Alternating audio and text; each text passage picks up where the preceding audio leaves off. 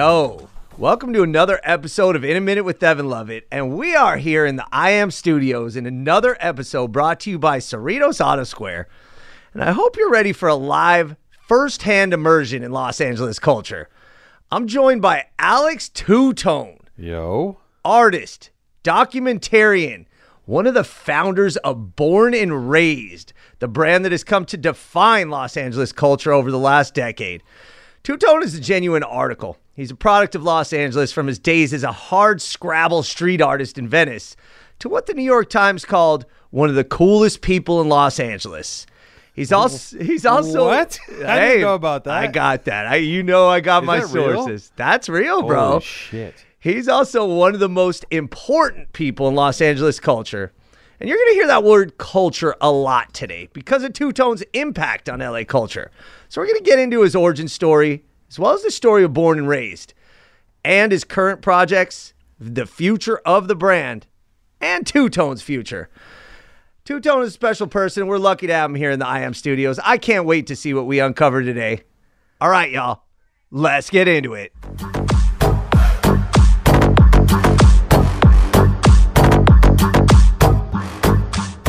Two-Tone, thank you for being here. Evan, it's such a pleasure to be here. I really appreciate you and your energy and this, and I love this studio. Oh yeah, this is sick. This is very vintage Valley right here. Vintage Valley. I might need to get a little sign. No. This is perfect. Like I came in here, I was like, oh my god. Like there's this, the Valley is a really interesting place, and fuck. Let's start there then. Okay. Listen, I wasn't even gonna, but now I gotta go there. I want to know, and we're going to get into your background, but tell me more about what you think about the Valley, because that's, this, anybody listening knows that's my heart and soul. I'm LA, but look, that's where I come from. 818, talk to me. You're going to fucking love this. This is going to be a full pivot. I used to be involved with this group called the Get Busy Committee, also Styles of Beyond. They're a heavy Valley rapper. I know Styles, yeah. So Styles of Beyond, those are my guys. They started a group called the Get Busy Committee with Scoop DeVille and Apathy of Demigods. I was in the group in kind of a producer / I was actually a creative director before that was a thing.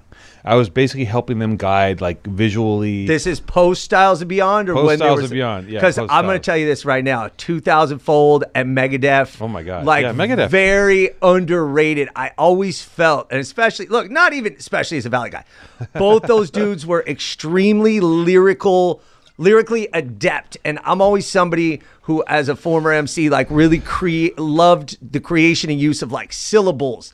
And both of these dudes, Ryu and oh my god, Talk Beer, Ryu, Talk. Dude, they both are just very dexterous is the best word I could say. Like hella lyrical, just lyrical. Yes, man. And I always thought they were majorly slept on, like historically, LA and otherwise. So go on. So that is a major pivot. Crazy. Okay, so yeah, I was there without labeling it. I was their creative director. I was like, hey, you guys should listen to this group. You should listen to this music. You should fucking check out this fucking, clothing company. We should do this. And then what happened with Get Busy Committee is like, first and foremost with everything I've done, I was always, my love was making films. And I did my first music video for the Get Busy Committee. And I'm going to get to the Valley thing in a second. No. My very first music video was for the Get Busy Committee. And I was actually in the video because I do the intro because I used to do skits. I used to fuck around a lot, right? And skits were a huge part of hip hop. Like anybody who's listening in the 90s, dude. At first it was cool as fuck. And then all of a sudden, like the album would be like 31 tracks and 15 of them are skits. So it got kind of played out. But they were a big part of hip hop, especially in the 90s and early 2000s. It was amazing. It was an amazing part, from the Chronic to all, even Jay-Z stuff, all, they have these characters, whatever. I'm getting, my ADD is firing up. So anyway, yeah, I'm in the Get Busy Committee. I make my first music video for Get Busy Committee. At the time, I had like another company. I used that company to kind of leverage some money to help fund their video. I shot this video, and it was just amazing. Like, it was like, for me, the experience, like everything I dreamed up came to fruition. Like, we had, one of the gags was we had a giant wood chipper and we're feeding different things into the wood chipper. I fed my dog Omar into the wood chipper, and then a bunch of feathers came out. We fed in bales of cocaine, and then powder came out. We fed in money, and then shreds of money came out and landed on someone dancing. Like, that was one of the gags that I thought of, and it happened. Like, we had a rotating jacuzzi with Scoop DeVille in the jacuzzi rapping. So, like, you know, we did all this shit on a shoestring. It was just like whatever. What year was this? By the way, this was Jesus Christ. It's got to be 12, 13 years ago, something like that. Okay. So I'm guessing, and I'll send you the video. Yeah. But what I'm getting to is this. Within that whole thing, we would just be in the studio fucking around, and like, I, as a kid, was a rapper, you know, I was a graffiti artist, and I used to rap and smoke weed, all that shit. But I would be on the album. I never had the chops to fully dig into rapping because I never fully invested, but I would do skits, and there's a skit on one of their albums called The Valley. And all it is a guy playing piano and me riffing for like 90 seconds about what the Valley is. And I'm going to send it to you because I think you're going to love it. Wow. But before I send it to you, I got to proof listen to it because who knows? Like, I want to make sure there's nothing on there that's going to like get me fucked up. So I'm gonna double check it. Fair. But I spend a lot of time in the Valley, man. Like, I grew up on the West Side, but I had a lot of connections to the Valley. Yeah. Shout out to the Marshall Brothers and to Ryu and fucking Ryu has an Irish bar deep in he's near Valencia now. He owns and operates an Irish pub, which was his dream. He's a big Irishman, big drinker, and anyways, this is all, you know, this is all part of the LA tapestry tableau. Like, when I was a kid, you would be like, fuck the Valley, right? It would be like, that was the mantra, man. Right? That's what I grew up trying to fight against. Yeah. Fuck the Valley. Valley's lame. And then as you know, because your world's tiny and your world is like, you know, the West Side, like, it's only, everything cool is happening here. Yeah. But then as you grow up and you start to, you know, expand your world, you realize the Valley is fucking amazing. And I'm excited when because you meet people in LA all the time and no one's ever from here. And when someone tells me I'm from the Valley, I'm like, you're fucking legit. Because like, the Valley is a different experience. It breeds a different kind of person. Listen, and I know the 50s, 60s, you know, baby boom Valley perhaps was maligned for accurate reasons, but you know, as it diversified and grew and developed its own culture and its own history. I mean, look, the Valley, they always do this 5 boroughs analogy, you know, in New York. It doesn't work. No, but it doesn't work. I do like the idea that, like, look, Los Angeles is a thing, but the Valley does have its own culture and identity, and now it's finally not getting shit on as much. And you know what I bring out? Now we're way the fuck off topic. Yeah. But what I always bring up is I feel like the Santa Clarita Valley now is what the Valley was like 30 years ago, where people are like, why am I going to need to go out there? That's way the hell out there. There ain't nothing out there. But every time I go up there, because I go up there to cover stories, and by the way, Santa Clarita Valley actually has some fantastic history, Old Town New Hall School, and yes, it is a hall. But I feel like the Santa Clarita Valley, at least like quote unquote culturally, is where the Valley was like 30 years ago. So I'm actually like eyeballing Santa Clarita and be like, I wonder how that develops, because it's all part of LA, man. Yeah, I mean, this county is massive, and like, listen, they're crossing over, they're going to the Valley, they're going to the city. So I mean, it's cool. But let's get back to you. Sure. Before your Valley days, when you were shitting on the Valley. No, talk to me about growing up. You are notoriously and proudly from Venice. Right. I want to know about baby Alex, the kid, early memories of either what kind of student were you? What kind of kid were you? What was the family life like growing up? Oh, my God. Listen. I was fucked up. I was a fucked up kid. Like, I'm still negotiating the repercussions of my childhood to this day, all the time. Right. Just trying to figure out where everything, you know, trying to figure out who you are in the wake of, like, I had a very, my childhood wasn't fun. Let me say that. Wow. So like, I didn't, you know, there wasn't, I mean, it was fun in that, like, I was rogue and I was a little fucking juvenile delinquent, but my home life wasn't great. It was just kind of chaotic, right? So I was out the house, I was out fucking around, and like, you know, when you come from these places where you know, you don't have the you're not cradled in the stability of functional goddamn guidance and warmth. Yeah. You tend to seek other things, so instead of going and playing, football, you go out and do some other shit, right? Yeah. So, and I also was like, I don't know, like I think about myself as a kid, and like I was always very curious and creative, and I used to draw, and I but I also at the same time you temper that with just like dysfunction and being kind of like not knowing how to kind of navigate. You're a kid, so you don't know how to navigate things that are hard to navigate. Oh, hell no. So you just go out there, and like I would just go out, and I was like the first thing. I mean, I did a lot of things, but like we drank 40s. Right. We hung out. At what age, if you don't mind? Because I was like put that framework. When I was a kid, when I was like about I think 14 or 15, right? We got our first good drink on. Yeah. And me and the guys, me and like it was Peanut, Mikey, Comlo, Mikey aka Fade, Peanut, Comlo. What they call you at this point? This is great. They called me Yogi. Okay. They called me Yogi Oso, right? And we all got drunk together, and we're like this is fantastic. We had 8-ball.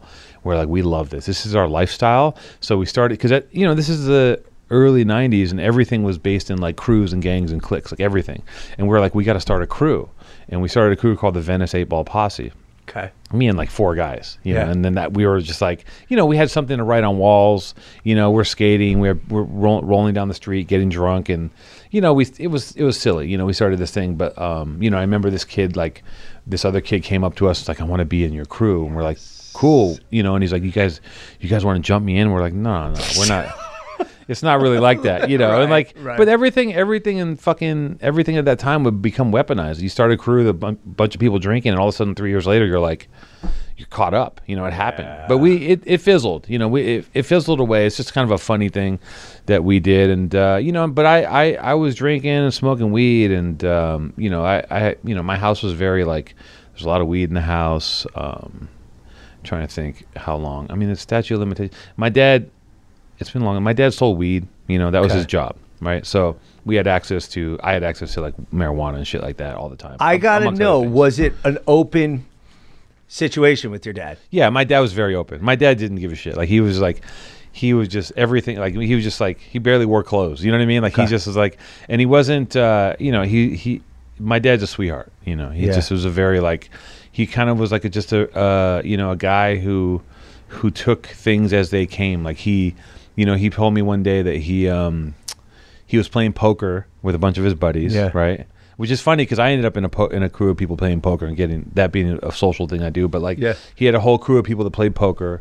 They would play for they would pay for like pennies and shit, And I remember someone came to the table. This is probably the 70s, I would guess, and just dropped a pound of weed on the table. And my dad's like, "What's that?" And they go, "Oh, that's weed." And he goes, "Oh," and from then on, he just became a weed dealer. Wow. And he was very good at it. He was a gentleman weed dealer. Like he was very like he was at the end of the day, he was like, driving onto all the lots in Hollywood, and they would just let him in. The security guard would see him come because he'd come with his suitcase, and he'd pop it open, and there'd be like 10 to 12 different strains of weed, and it would be set up in these like Acapulco Gold, Maui, Wowie, shit like that, right? And it would all have, it would be called Trader Jim's, and then there'd be like cookie. There's also all this stuff, but and the stuff was in the way it's packaged now. It was packaged back then with like laser copied color labels, vacuum sealed. Mm-hmm. So you had to cut it open. It was like a special experience. Wow. And I honestly believe that like seeing that as a kid gave me a sense of entrepreneurial like spirit, right?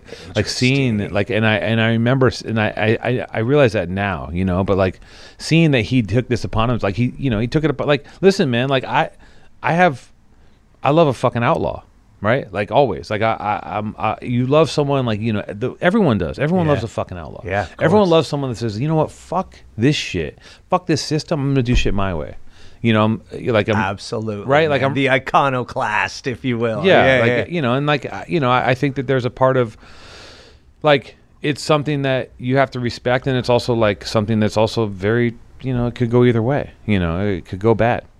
But anyways, and I'm just doing my math. I mean, I'm not dry snitching on my old man, but it's been fucking 20 years. He was here literally doing the calculations, by the way, for the statute of limitation, just FYI. So, but it's and this is important to establish how you are and where you were. And to relate for me, my parents were very open about marijuana. They're both hippies. They used to smoke all the time. Yeah. And my dad was always rolling stuff. And again, as a kid, I didn't know, that this is marijuana. Yeah. Why they'd be rolling. My mom also smoked cigarettes at the time. Yeah. But I'd be like, why sometimes they roll? You know what I mean? You don't realize. But it's important in becoming who you are in your relationship, not just with marijuana and your parents, but the world ahead, because a different approach in a household where parents are like, no drugs, no marijuana, it's so bad for you. I mean, you become a completely different person for better or for worse. Listen, there's something that I always say, that there's nothing like, you don't want cool parents. You want your parents to be that person. You want your parents to keep you on the straight and narrow and get you out of fucking high school and get you into college. And that's what your job is as a parent, is to fucking button the shit up and get them going and put them on, get them on their way. And having, like that, and some people are not, it's not in them to be parents.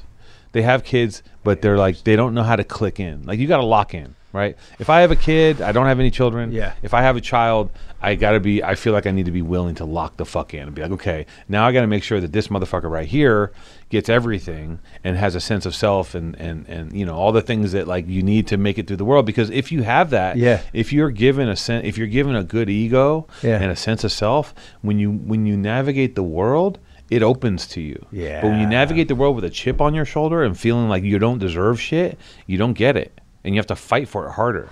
But if you feel like you deserve it, it comes. It's just the way it is. It's just, it's fucking pheromones. I don't know. You feel it.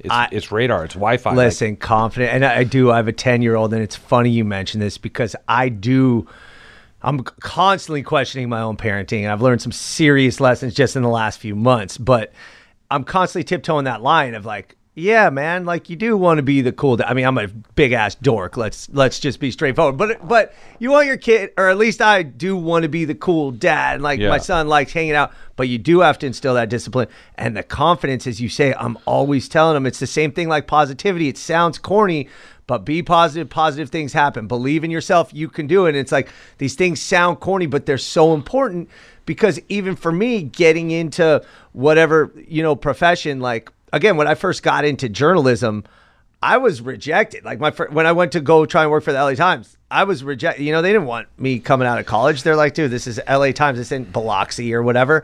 But I kept showing up and I kept persisting. I'm like, dude, I am good. And I just be creative. And then at a certain point, persistence, believing in yourself. And I believed that I deserved to be there, even though I probably didn't. Yeah. Like at a certain point, they're like, oh, okay. Like, I mean, I guess he's got something. He thinks he should be here. But, and again, could sound corny, but it's true, and it's important. That shit, all that Hallmark bullshit, believe in yourself, but it's all real. Like, trust me, because I've had to fight tooth and nail for like everything I've gotten, because I did not have that sense of, I didn't believe in myself.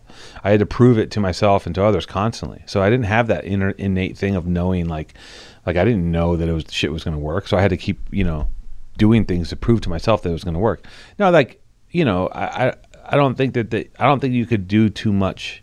Like there's no limit to what you could do to get, you don't want to create a fucking asshole, like a privileged prick, but that's not, telling someone that they can do shit is not going to create an asshole. It just gives them like courage and confidence, which is like, and a real ego and self-esteem, like it's real shit, so I've had to like, figure it, I've had to rebuild it on my own and figure out, and it's a process. And like, I feel like I've done the best that I can possibly do at any given time. Yeah. And that's also like the flip side to this too. Here's the other thing. Yeah. Is that I'm fucking driven because I have a lot to prove to myself. So I'm like, I'm fucking tapped the fuck in. Like I'm not fucking around, and like I've spent the last 20 years like going as hard as I can. Yeah.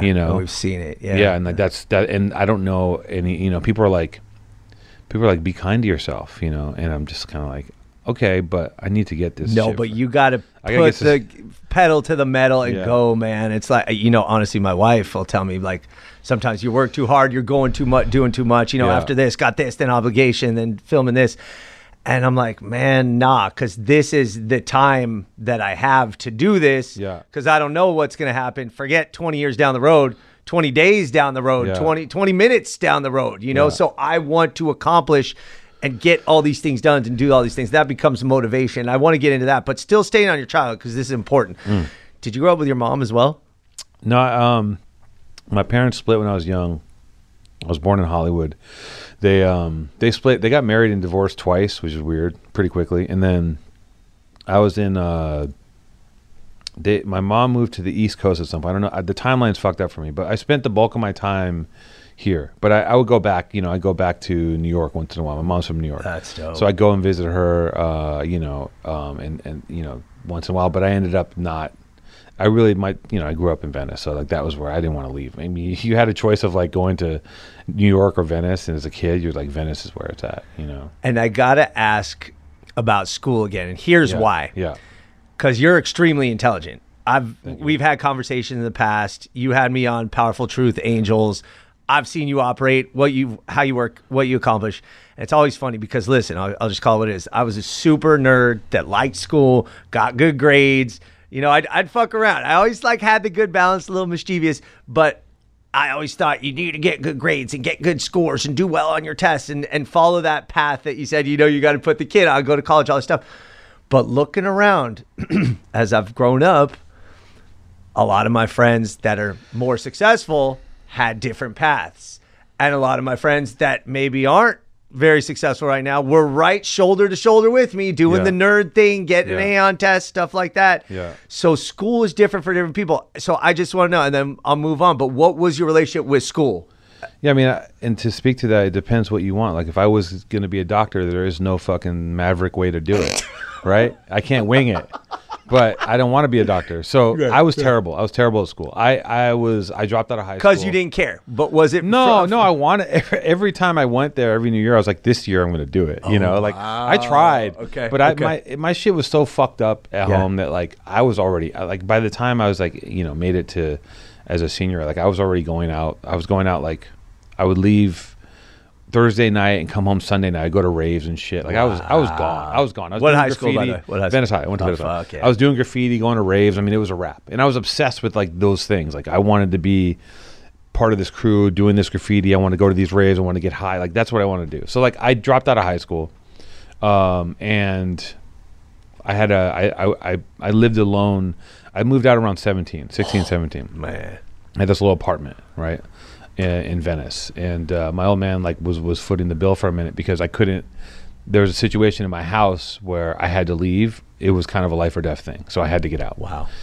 Yeah. So I'm on my own, and I'm like waking up. It's like I wake up in the morning. I was supposed to be going to school, and I wake up in the morning and be like, there'd just be like, markers and fucking empty 40s and weed. And I wake up in the morning and see all this shit and be like, I'm going to smoke weed. I'm not going to school. Yeah. So I didn't go to high school. The last day I went to high school, and which was crazy for me because I was always scared of I sound like I was wild, but I never ran away. I was always, because I was neurotic, and I always be like, what am I going to do day 2? What am I going to eat? Like, even I'm always back then, you remember always thinking ahead, like knowing. I was like, wait, but that's not going to work where am I going to go? So like, I was always trying to do the right thing. So there's a sense of responsibility, even as you're fucking around. You had like that sense to a degree. Okay. Yeah, okay. I mean, I wasn't that responsible in how I was like, I was going out and staying up for 3 days. No, but even thinking about and being aware and conscious of it, I think is that step, that direction. Yeah. Yeah, like there's certain things I wouldn't buck, and I didn't see myself as someone that was going to drop out of high school. But I remember the last day I went to high school, and I showed up at nutrition. Like I missed the first few classes. I show up, and no, my crew wasn't there. My high school friends, because I was with a whole bunch of different people now, right? Yeah. My high school crew wasn't there, and I was all alone. And I was like, I don't know anybody. Like I had been gone for a minute, and I was like, I don't know anyone in this high school. I got no friends here, and I never came back. Wow. And I just went off I just went off into the world, and like most people in that situation, I didn't think that I was gonna make it. Like I was like, there's, people. I was like, there was no part of me in my mind was like, you're gonna make it to 30. I was just, because I didn't have a plan. I just was like, what does that feel like though? To be honest with you, because you're just like, yo, then I'm gonna live for the moment if I'm not gonna make it that far, even though you self said neurotic where you're worrying about the future. What is that? How do you reconcile that? How does that work in your brain? Yeah. It must be disassociation. I must have checked the fuck out, which is something I'm capable of doing. I can just leave. Okay. I can leave my body and just go to another place while I'm talking to you right now. Okay, okay. Stay with us at least for an hour. Here. No, I'm present. I'm present. No. Like, I think I just kind of just ignored it and just was like, and I was partying a lot. I was doing drugs. I was getting high. I was doing graffiti. I had a goal. My goal at that time as a kid was like, I want to be in this graffiti. Like, I want to do graffiti. I want to be as good as I can be at this thing. Okay. So I'm glad you said that, because this is a perfect segue. Now, you were embedded in that graffiti culture. Yeah. And now I saw an article from the Santa Clarita Signal in 1997 where you were quoted in the graffiti culture. Let me read that for a second. What the fuck? You never heard about this or saw this? Press is forever. It's crazy. I'm just. I don't Google. I never Google myself. Well, listen. That's what I do. Look, research is what I do. So I got a quote for you. It's the Santa Clarita Signal, August of 1997. They're talking about the graffiti pit in Venice, which we're going to talk about. Yeah. And your quote is, and they're talking about how a team of painters on scaffolds sprayed a chaotic cityscape built on the words "Angels will rise" with two devilish faces looking down from the sky. Yeah. And then here comes Alex. Yeah. This is totally stress-free. Alex of Venice. We're just hanging out, listening to music, and they're feeding us, right? So you were part of an art, and Venice was a different place where it was actually celebrating. This is before, now where the graffiti and the street artists, this is a proud culture. And this is something that, well, the graffiti monument is a whole different thing, the building, but where it's really taken a preeminent place in Los Angeles in that culture. And you were doing this. How did you get involved? How did you know this is what you wanted to do? And what did you want to accomplish with it? I didn't have a goal. I just wanted to be up. I wanted to, I think I wanted to be a part of a crew.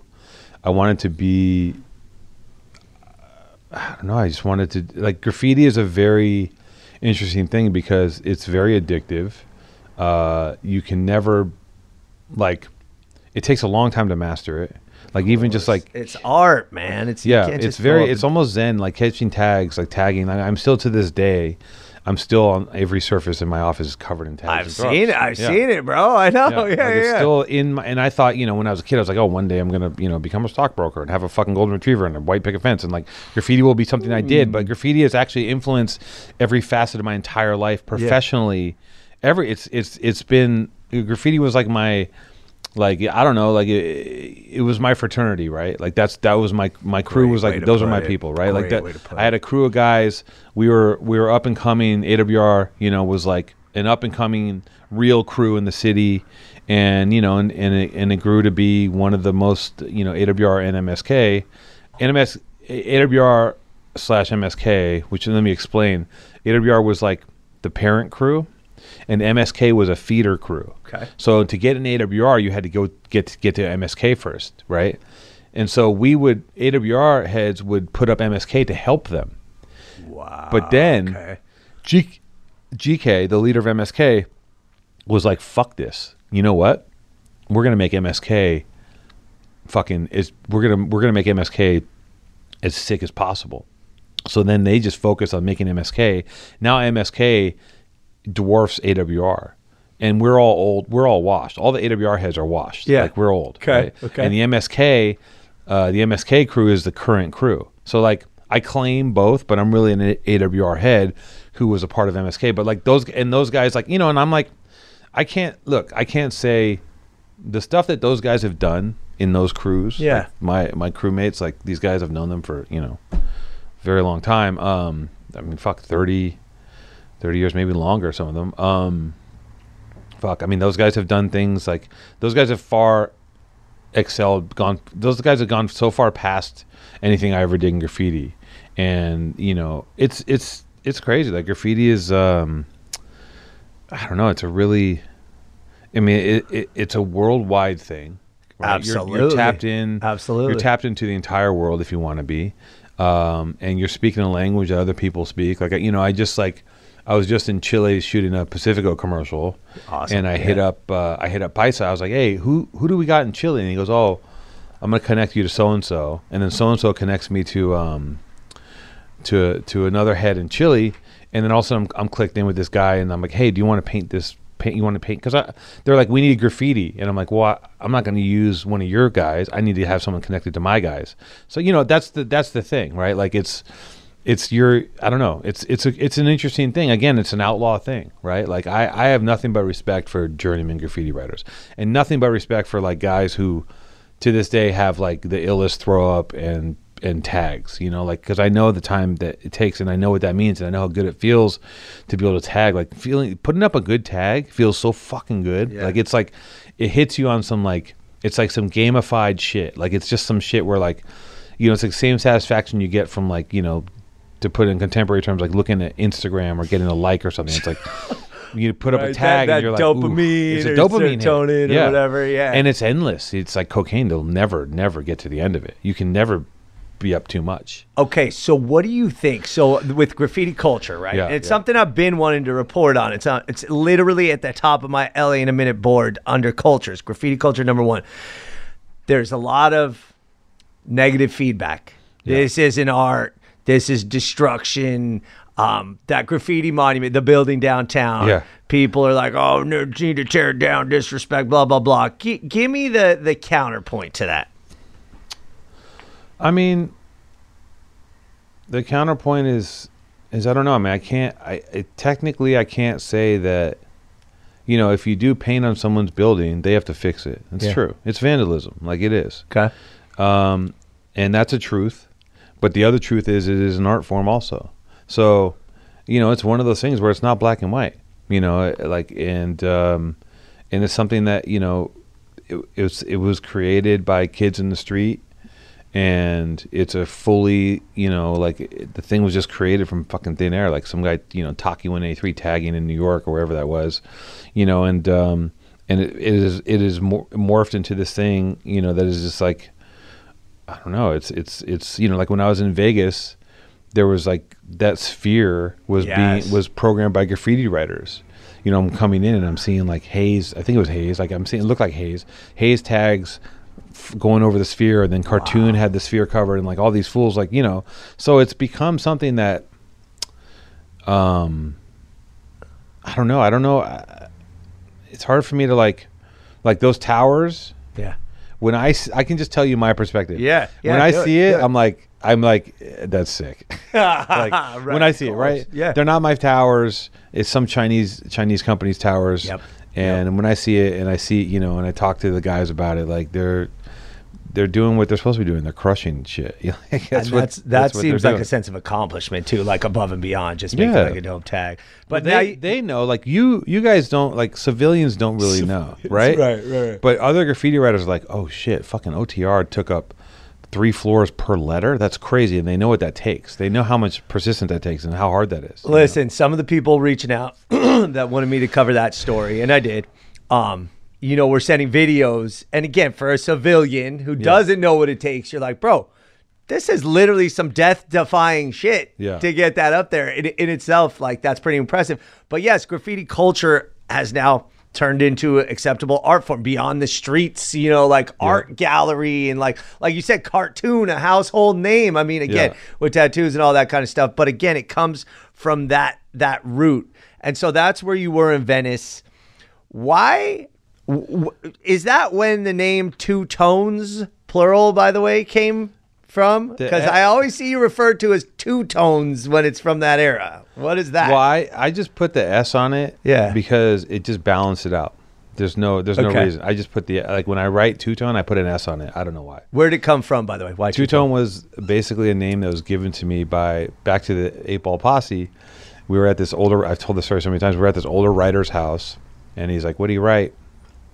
And I was like, I write era. And he goes, no, you don't, Holmes. My homeboy writes that. And I was like, oh. And this is like an older guy. We're just like we're little kids, Yeah. And my homeboy Mikey's like, you should write two-tone. And I was like, that was it. And I wrote, that was how I got my name. Really? Literally right there. And that name has followed me for Ever since, I mean, yeah, since then, right? And I've embraced, like, over the years, you realize that, like, people are like, oh, you talking to Alex? Well, Alex who? Two-Tone? Okay. So that's how people refer to you if you have a nickname. So I've embraced it and been like, okay, you know, as a director, I go Alex/Two-Tone is my name. It's on the roster. If you look at Reset, you know, it says Alex Two-Tone. That comes from graffiti. That comes from a place that there's a history behind that name. Depending on who you are, you attach shit to that name. It's you know, I mean, it sounds corny, but it's like, I guess, a brand at this point, something like that, right? I hate that term too, but it's accurate. It makes sense. Yeah. What happened to Yogi Oso? Yeah, it just kind of, you know. Anybody still call you that? Some people, there's a few people. There's maybe two people that might be like, "What's up, Yogi?" You know. Yes. Yeah, that was a. Yeah. Did you look like a bear or what? Yeah, like, for sure. Okay. Yeah, okay. I was like a little cute, little chubby bear for sure. Okay. Yeah. Tell me about Venice and your relationship with Los Angeles as you're being a rebel, as you're bombing the city, was it a thing for me where, you know, we live with the Valley, where honestly growing up, I was a super Valley nerd. I love the Valley. Hate when somebody comes from the Valley. Woo, I automatically like that. For athletes that came to Valley High School. What was your relationship with LA like? Did you realize, like, yo, I love this city? Or is it like, in retrospect now, as obviously you've embraced? Well, for the longest time, I didn't get out of Venice. Like, I didn't have a car. I don't think I got a car until I was like 19 or 20. And like a lot of kids had cars at 16. So I never left. I was on the bus. I was on the blue bus. So like the first time I kind of would start leaving the neighborhood was when I started hanging out with AWR, and they'd be like, hey, we're going to Motor Yard. And I'd be like, cool. I had never been to Motor Yard. They're like, you've been? I'm like, yeah, of course I've been to Motor Yard. You know, I was lying, you know. And they come pick me up and take me to Motor Yard. I'm like, oh, what is this? You know, but like I was stuck. I was a townie, man. Like I was, you know, because you had everything there. You had everything you wanted in Venice, like at all times. Like it was a constant, endless summer. Like there was just it was endless. It was just like you're at the beach every day. You're fucking around, getting high. There's a barbecue. There's a thing. You watch, these guys are getting in a fight. These guys are doing this. There's girls. Then you had also like the tourists. You just watch the tourists come in, and also all the other people from different cities. Like on Sunday, that was my parents, man. I got so many old pictures of us at the boardwalk. You know what I mean? Like but my mom used to love it. The dude on the guitar, roller skate, the live performers, all that stuff. And as a kid, you know, for me, and I was a young kid, but you're like, it's like going to the circus kind of, and you know, seeing people and seeing this lifestyle, not realizing that that's your lifestyle. I loved it. I fucking loved it. I used to sit at the boardwalk, and you know, in my late teens, early 20s, I would just be like, yo, I would just sit on a bench. You get yourself a bench. I would sit on a bench, and like I could just sit there for hours, just looking at people, just staring, being like, what the fuck is that person doing? That's your kid. That's your face for your whole life. That's what you look at in the morning. Why are you wearing a boa constrictor and a lace jumpsuit? Like just you, it's the most insane shit. Like it's like you're on another planet, right? And you just sit there, and it's in front of you. It's like, and I would sit there for hours. People would drag me away. They'd be like, "Can we?" I'm like, "All right, let's go." But like, I would love it. I would fucking love it. Like also, Venice is, I mean, it's sick. The boardwalk is crazy. You know, all that shit. I mean, that's not just Venice. Venice is not the boardwalk. Yeah, but that's of course, a facet of right, it. You know? Right. But yeah. Were you a beach kid? Yeah, I was a beach. I grew up pretty close to the beach. I mean, go in the water, doing the whole. Yeah. It's interesting. I'm oddly not a beach person as LA is. I don't know. It just annoys me. I mean, I'll go, but it's too much. Okay. Now, when did you? Sorry about that. When did you start getting responsibility oriented from the sense of like, I'm going to need to live a life and pay some bills and maybe might make it to 30 beyond? Was that an epiphany or just gradually happen? Were you working? Were you getting jobs? Were you selling weed? I mean, I did all that. I did everything. I dabbled in everything. Yeah. But I think that, you know, there were a couple of things. Like one thing was like there were points in my life, like people always ask me, you know, people talk about like workaholism. But I've been on the other side of it. I've been on the opposite of a workaholic and just been like a bum, and like not being able to, like, having all these ideas in my head, but not being able to connect the dots. Being like, I want to make this T-shirt, not even figuring out how do I do. You know, like for a long time I couldn't figure out how to do shit.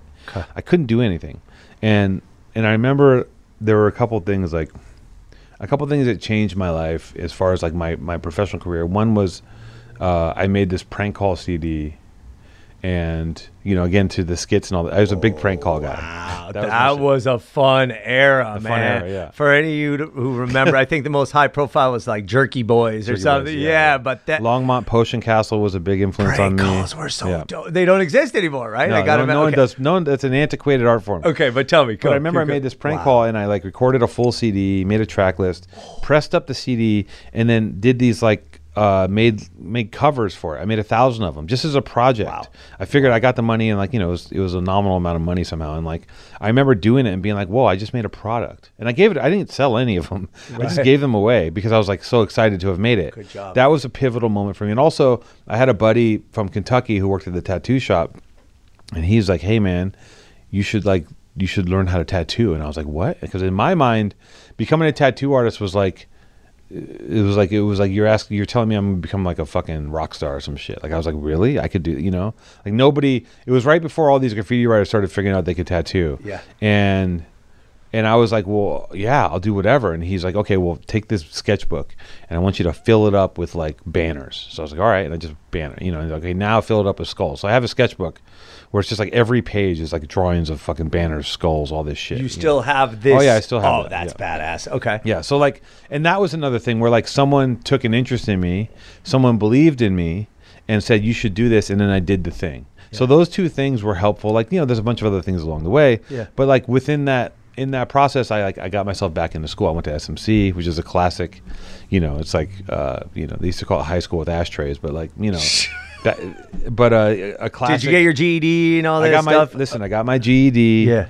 I was taking art classes and you know, and I got myself into UCLA film, which was like, at the time, no small feat. I mean, it was like no small feat. Come on, it's one of the best in the world. Always has been. Yeah. Yeah. It was like I got into UCLA. I also got into, I think I got into SC, and I might have gotten into California. Wait, so what was that trigger? That's a big step, though. Well, because I always had a burning desire to make films. Always. I just couldn't I did not have this, like, there was something broken in how I looked at, like, how, like, I couldn't put shit together, and I couldn't believe that I could do anything. Now, if you're a kid, you can make a phone. You can make a move with your fucking phone. Goddamn like right. Yeah. But I couldn't figure. And also, it was a different time. It was before digital. Like this is, you know. So like you had to find a 16 millimeter, 8 millimeter camera, shoot the film, and then you had to find a way to chop the fucking film. Hold on, and this is without the internet, by the way. No to internet. Even research how to do any of these magazines, things. Baby. There's no fucking internet. Yeah. But you know, but yeah, I got myself into UCLA film. Wow. And again, I am terrible at school. My ADD, my disassociation, like I would take a whole 8 hour, I would sleep for 8 hours, have a hot coffee, go to class, and then fall asleep because I just couldn't. I'm not good at being taught. Yeah. I'm terrible at being taught. I'll learn on the job. Yeah. That's why I never really learned actual like cinematography because I couldn't take in like with numbers. I couldn't figure out the math. Yeah. I know what I want. I know what feels good. I know how to shoot things, but I'm not a cinematographer, right? Yeah. But when the head of the program was teaching a class on Scorsese and telling us that he's friends with Scorsese, you know I fucking listened then, right? Because of course, like Goodfellas, you know. So we're watching Goodfellas. I'm like, oh, I'm here. Yeah. I'm watching. You know, you got my attention now. Ooh, so like, you know, and I went out and I shot my student film. I did like a weird knockoff of Belly, you know. Good job. On 16 millimeter. I don't think I've ever. It's all, you know, it's all right. It was like, it was terrible. It was fucking terrible. It's not good, but I never finished it. I never finished cutting it, but I remember shooting it, and I remember being in these editing bays. Yeah. In UCLA, the editing machine was as big as this fucking table. Okay. And it's two gigantic, like there's giant spools, and they're being round, and there's a screen, and you're actually physically cutting. You had this little thing that chops the film, and you're taping it together, and you're taping together your sound. I'd be leaving at 7 a.m, like after physically cutting and chopping film, like crazy, you know. But you know, again, like I did, as much as I was unteachable, I did learn a lot. Like I learned how to make a shot list. I learned not unteachable, and again, this is something I've learned. Is school teaches a certain way, and not everybody learns that way. So of course you were teachable, and you were this sponge for information, just not somebody out lecturing and being like, and then you do this, and then the next step. Right? Yeah. Okay, so go on. But I think, and also like I wasn't. like one of my faults I realize is that sometimes I don't want to do heavy lifting. Like I don't want to watch something that isn't pretty accessible, which isn't true. It doesn't mean I don't have like taste in films, but like, you know, I didn't get into like Truffaut and like some of the fucking, you know, some of the stuff that, you know, some of the French New Wave stuff I didn't click into really. Yeah. It didn't connect with me. Okay. And some of that is like I just didn't connect to it, and some of it is I just didn't have the bandwidth, the attention span to let it soak in. Right. And it's important. That shit's pivot. That shit's important for your, you know, as an artist. Like, you need to be aware of that shit. You know, it makes you better and stronger. But like there, you know. So look, you know. But anyways, look. I dropped out of UCLA too. I left UCLA in good standing. And I'm fast forwarding a few years, and I remember at the time, you know, I was living with this girlfriend of mine. You're still in Venice at this time? Still in Venice, yeah. Yeah, I'm on Penmar in this bungalow, and I'm living in Venice, and I was also, it was strange because someone had offered me a tattoo apprenticeship. Years later, after we're learning, I was at this place called Tattoo Asylum. This guy named Andy Neville. They offered me, and the guy named Swag. His name was Swag, English guy. They offered me an apprenticeship, and I was like, and I was in college. I was like, well, I can't say no to this thing because it was a childhood dream. So I'm juggling a tattoo apprenticeship and going to UCLA, and then I ended up leaving UCLA. Okay. I don't exactly know why, but I left in good standing. Okay. And I always have this fantasy that I'm going to go back and like do the writing program. But hey, I don't think it's going to happen. Could be, man. We'll go back together. I have this fantasy that I'm going to go back to UCLA someday. Oh, really? Probably not going to happen, but maybe if we go together, let's go. Yeah. Okay. Maybe. You know, and then I left UCLA, and then I was, you know, I had these dreams of making films, but I put them on hold because I had to start, you know. I also was like, and also around that time, I think previously, you know, I was also working. Like I worked as like, you know, I worked at Bay City's Deli because my friend's parents. You did? Oh, yeah. Dude, 1929, if I'm not mistaken. Yeah. Founded. Bay City's, by the way, godmother, awesome, excellent, legendary. Wow. What were you doing at Bay City? Well, my friend's family owned it, right? The Howards, and they got me a job. I was basically a grunt. Like I was sweeping meat. Yeah, well, that's how it is. You know, like it was just after the earthquake. It was just after. Oh shit! Okay. The big one, yeah. It was just after the earthquake. So one of my jobs for a week was like cleaning up oil. You know, it was like it was terrible, bro. It was terrible. And you know, I remember like the first day on the job, it was brutal. The first day on the job, I go in the bathroom to just take a break and hide. Yeah. And I sit on the toilet and I close my eyes, and fucking the boss kicks the door open. What are you doing? I'm like, God damn it, busted.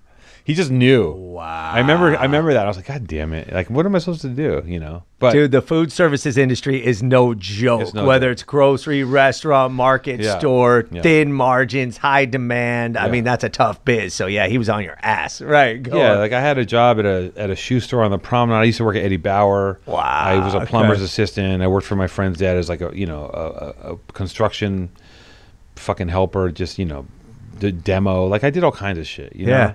Trying to figure out how to just like pay the bills or keep shit moving or whatever, you know. And at the time, but also I was at the time like I was writing, you know, I would just become obsessed with these projects, and I would write prose, right? So actually it was before I got into UCLA. I'm writing, and I wrote a novel. Wow. Yeah, based on like my childhood in Venice, and I wrote a sequel to that novel. Yeah. But I never showed them to anybody because I got scared. And I always have another dream too, where I'm going to go back and like dust them off and punch them. You still off. have them? Yeah, I have them. Yeah. Are you, by the way, I'm not going to use the word pack rat. Yeah. I'm going to call it an archivist. Yeah. Do you keep all your old shit? I mean, yeah. That's part of me. I saw that, by the way, got to let you know, his studio/office, there's art everywhere, some completed stuff, some that looks like doodles, some that's clearly like mid-project, but all over. And this is like kind of an insight, I feel like, into Two Tone's mind, where you just step inside the studio and you're like, this man is a genius a creative genius with some of this beautiful work. But there's like 17 different like works like in various stages of being finished and everything at this point. So it's interesting. Yeah. What's interesting about that is that there's a book by John Irving. I think it's John Irving. He wrote The World According to Garp. It's called A Prayer for Owen Meany. And I keep thinking about this book. I read it a long time ago. And the whole book is like this guy is preparing to do something. And he does it at the very end of the book. And I have been saving things right? Saving pieces of paper, like with notes on them. Like, and I don't know why, but I knew I was like, I'm gonna need this, and I'm saving all this stuff, and like my whole life I've been like doing drawings. Occasionally, I do an art show here and there, you know, and you know, like I would be asked to be a part of a group show, not a solo show. I'd be part of a group show. You know, you're in the graffiti world. People ask you, you know, yeah, I'll be in this show. I'll do that, fuck around, drawings, and like I'm doing all this stuff. I'm saving all the stuff. I have all these flat files, and then very recently, I had a friend of mine who's an artist ask me to be in a group show, which was over here at Charlie James, and I was like. And every time I've done an art show, I've always been very stressed out because it's scary. It's like you're butt naked in front of people. Putting your art on a wall is fucking terrifying. Of course. So I just said to myself, I was like, you know what? I'm just gonna do what I like to do. I'm gonna do what feels good. So I got these giant boards, and all of that shit came into play. I'm talking like 15-year-old sketches. Took that, glued it on the board, painted over that. Wow. And it came together, and it's some of the best shit some of my most favorite shit I've ever done. Wow. And I put it in the show, and it was like well received, and it was like I was really happy with what happened. But like I was able to take like it's so weird. It's like the thing where like you know you have this weird wrench and it doesn't fit anything, but you don't throw it away, and then one day you're like, oh fuck, it turns off the gas main, you know, and like. And that's an argument for being a hoarder, which I'm not a hoarder because all this stuff, like I don't save fucking weird shit like tinfoil and stuff like that, but I do save like every drawing. I save all my writing and journals and sketchbooks. I save them all. I mean, I have stacks of them. That's important. I save a lot of shit, and I've had multiple. Like I also have like you know fucking 20 hard drives. Like I've lived a lot of different. I've had multiple different lanes of things that I've done. Yeah. But I've been doing these things for 20 years plus. So like when I tell people that like, what do you do? I'm like, well, I do this, I do this, I do this. I feel like an asshole because I'm like, it sounds like you sound like a flake. If you're like, oh, I direct and I have a podcast and I have a clothing company and I also make art and I also write. And when I say that to people, I feel like it's insane. But like the reality is I actually do all that shit. And it's all finally doing it. Yeah. Then you're doing it. Yeah. Yes. Yeah. Somehow. Okay. So let's go back to the 2000s. Sure. Where were you at? This is like after the Bay City's construction, plumber assistant stuff. Where was your life and where were you at? Yeah, early thousands. I think I got my first actual job when I was like early thousands. I got a job probably like I don't know 2000. Fuck, I don't know 3, 4, something like that. I got a job as I had some friends from Orange County, and I was looking for a job. I had just hit 30. Okay. And I was like, oh, the gig is up. It's over.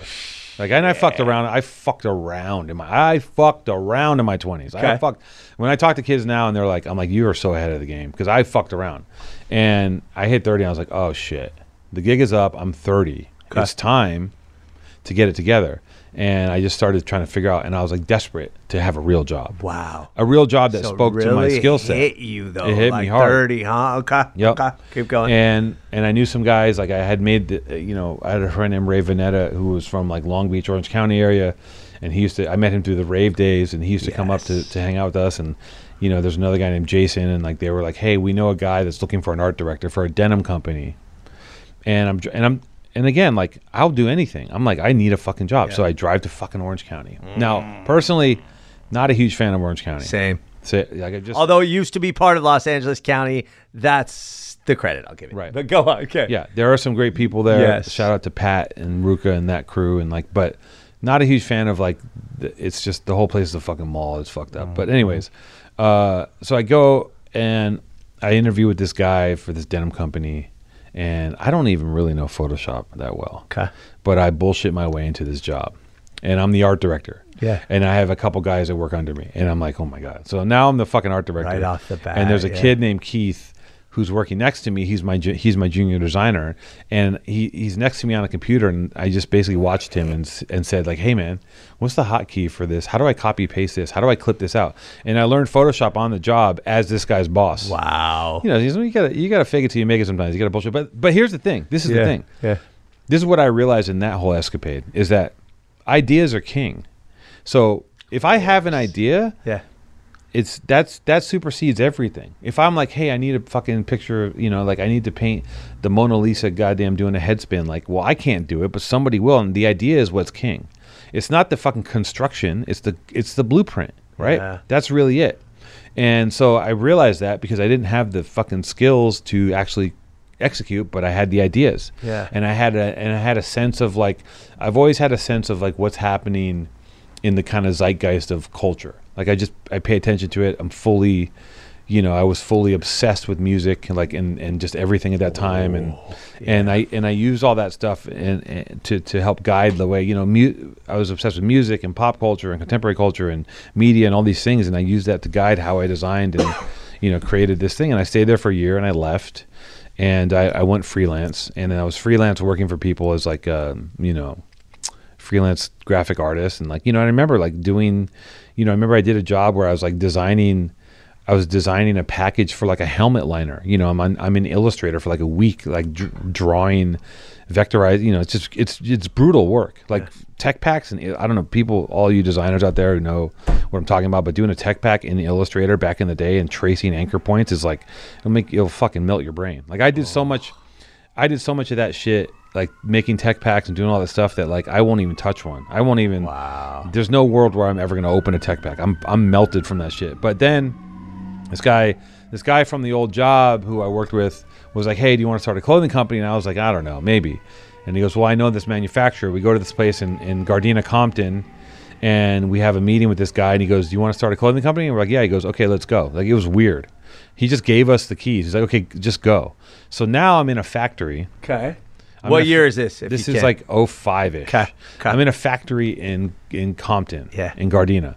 And we have an office on top of the print floor. So like you're basically like there's this entire print floor and all the fumes are going up into this bird's nest office. And those fumes are for real, man. Those fumes are no joke. And I lived there for a long time. I lived because I'm obsessive, and I was like and I didn't understand also. I learned a lot of lessons there too, and I understand that like you can over design. I didn't know that.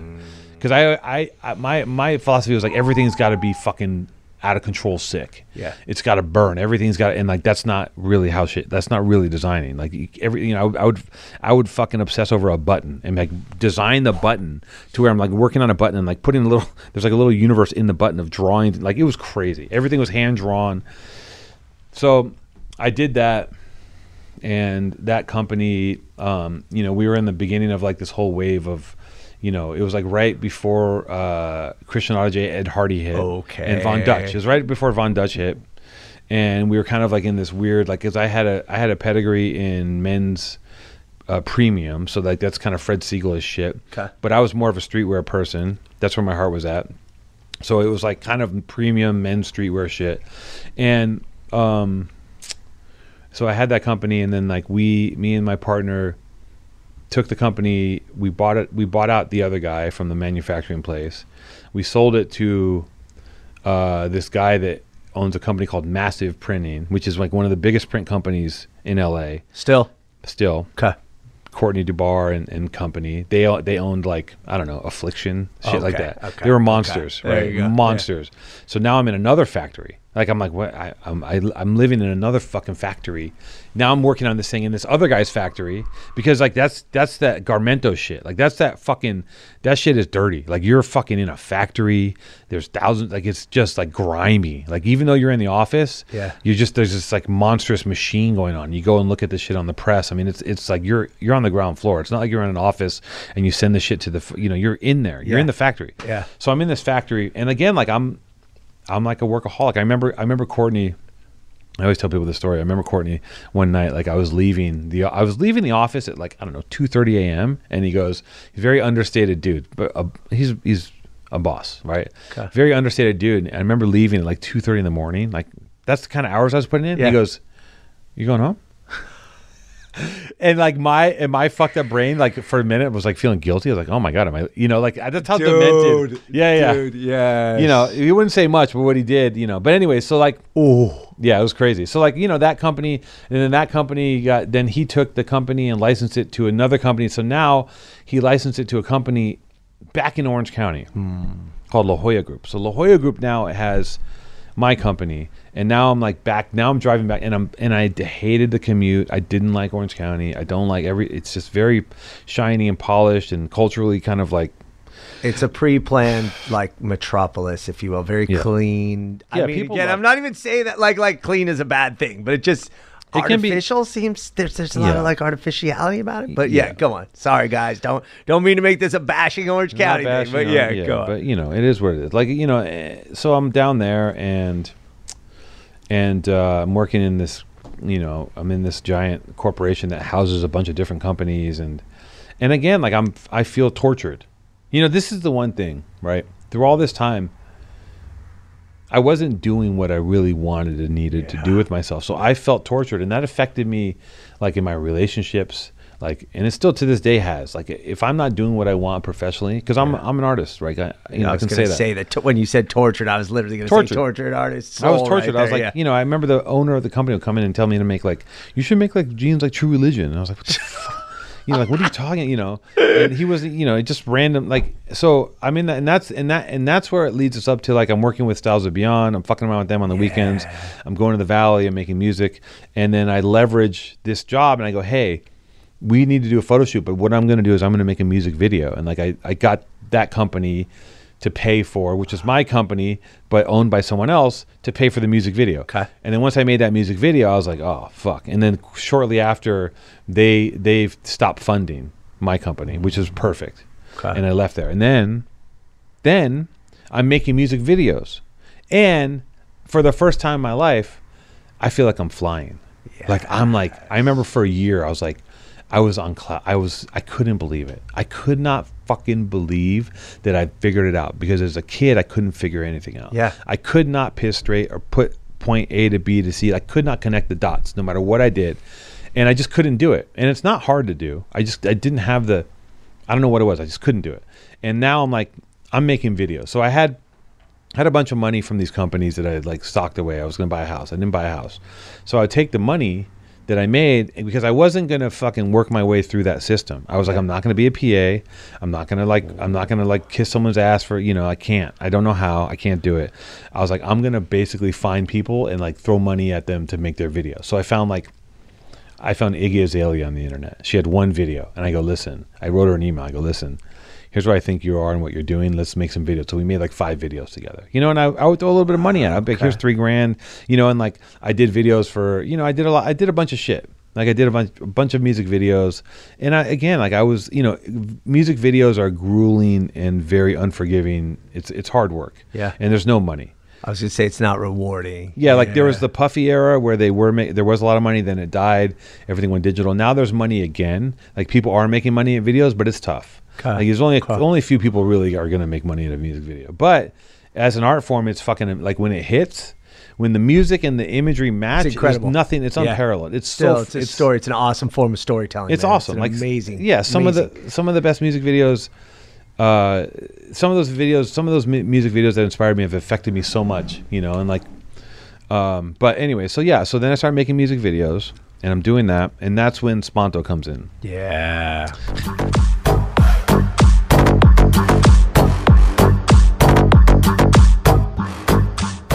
Hey, so you always hear me talking about our good friends at Cerritos Auto Square. They sell more, so you save more.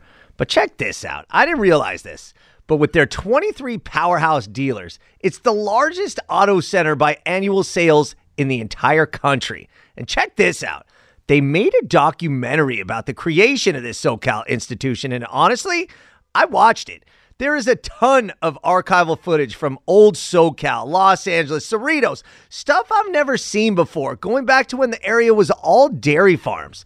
And I didn't realize how much work and innovation went into creating the world's largest auto center. I'm talking partnerships with organizations, dealerships, the community. This was a massive, massive project, and it helped Cerritos in the area get to be what it is today. Now get this.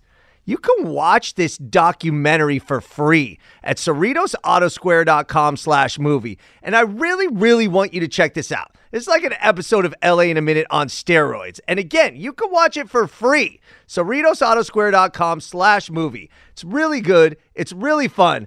And it's the story of our friends at Cerritos Auto Square. They sell more, so you save more. All right, we're back. And now we're getting to when Two-Tone met Spanto. Tell me about that. Okay, so Spanto and I grew up in the same neighborhood, different generation. I knew who Spanto was. Okay. He knew who I was. but we didn't hang out. He was on some gang shit. I was on some graffiti shit. And plus, as he was coming up in the neighborhood, I was getting out. You know, I left Venice and kind of ended up in Los Feliz like 13, maybe 14 years ago. Right? Okay. So, so anyway, Spanto tracks me down through our friend Casey.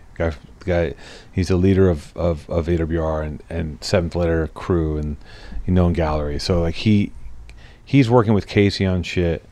He's tracking me down. Casey's like, "Hey, fool, Spanto's looking for you." I'm like, "Oh shit, this can't be good."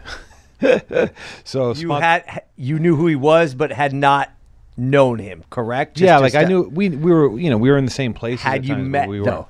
Not really. We never really chopped it up. Okay. We were aware of each other. So he hits me up, and I'm like, "All right, let's." And the first time we crossed paths is that I'm at a trade show, and he's at a trade show, and I have this booth where like I had covered the booth in like all these old kind of like Venice pictures, and he came by the booth and like caught a tag on one of the things and like and then I saw a sticker that said "Born and Raised, Gentrification is Genocide," and I was like, "Oh shit, this is crazy." Like this is like because the thing that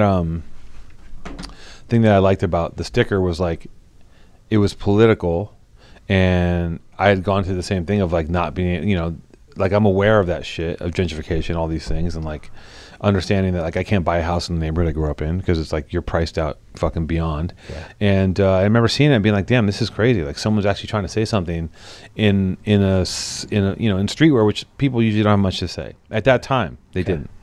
So yeah, we crossed, we're tweeting each other, boom, boom, boom. By the way, this is like 2012-ish, around there? 2012, yeah. Okay. So then we meet at the Coffee Bean in Los Feliz, and we sit down, and he's there with Reese, and him and Reese were talking, and excuse me. By the way, Coffee Bean, proud Los Angeles brand. A lot of people don't know that, but is that Coffee LA Bean brand? came from LA. Oh shit! And they don't call it the Frappuccino, but the ice blended came from Coffee Bean. Okay, I gotta give my LA history. Shout all right, out go to on. Coffee Bean. Yeah. So I'm talking to him, and I'm like, man, this dude's got game. He's charismatic. Yeah, as hell. And he was just like really on, like really switched on. And I'm talking to him, and I'm like, I know, and I'm thinking, I'm like, fuck, this guy's like, he's really excited about this thing he wants to do. And he's like, I want you to like, I want your advice on Born and Raised. And I was like, you know what? I was like, I don't want to be involved in the clothing business. I'm a director, but I'm like, you know what I'll do? I'll make you a film. And he's like, what? And I'm like, I think, and this is when Instagram just started. I was like, I think that films are going to be a big part of clothing pretty soon. Like, I think that we're going to need, I think that that's going to be a part of like how people communicate in these companies. And it was before it really was. You just felt this. What is this? Is this your artist's soul telling you that this is the direction? Is this wishful thinking? Is this because you're an adopter? Well, I also really wanted to make films. So like it was whether or not it was going to be true or not, I believed it, and it was an excuse for me to make a film. Yeah. And I go, listen, you have access to Venice that no one knows about except for Venetians, and you got the keys. You can go anywhere you want to go. Like and like let's shoot Venice. Like let's make a film in Venice. So we make this film, and it's the first Born and Raised film. And like he has his dad come in from Memphis. His dad's a native blues musician. His dad and his mom hadn't seen each other in who knows how long. His dad comes in.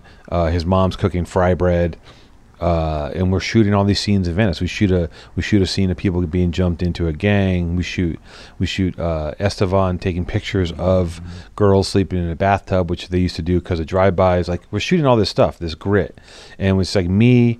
And and the funny thing too, I said to Spanto, he goes, how much is it going to cost? I go, it'll cost you $3,000. He's like, what the fuck? I'm like, bro. Like it was like just enough to pay like for the rental for the camera and maybe this shit ain't cheap, dude. Yeah, just run around with an iPhone, LA in a minute style. Yeah, well, the iPhone wasn't even it wasn't even capable back then. You couldn't even make video on it, I don't think, on the iPhone. Wow. But I don't think. Okay. No, I don't think you could back then. And and also 3K is a joke. It's nothing. It doesn't even get you a fucking treatment, Yeah. And I remember him balking. I'm like, just trust me.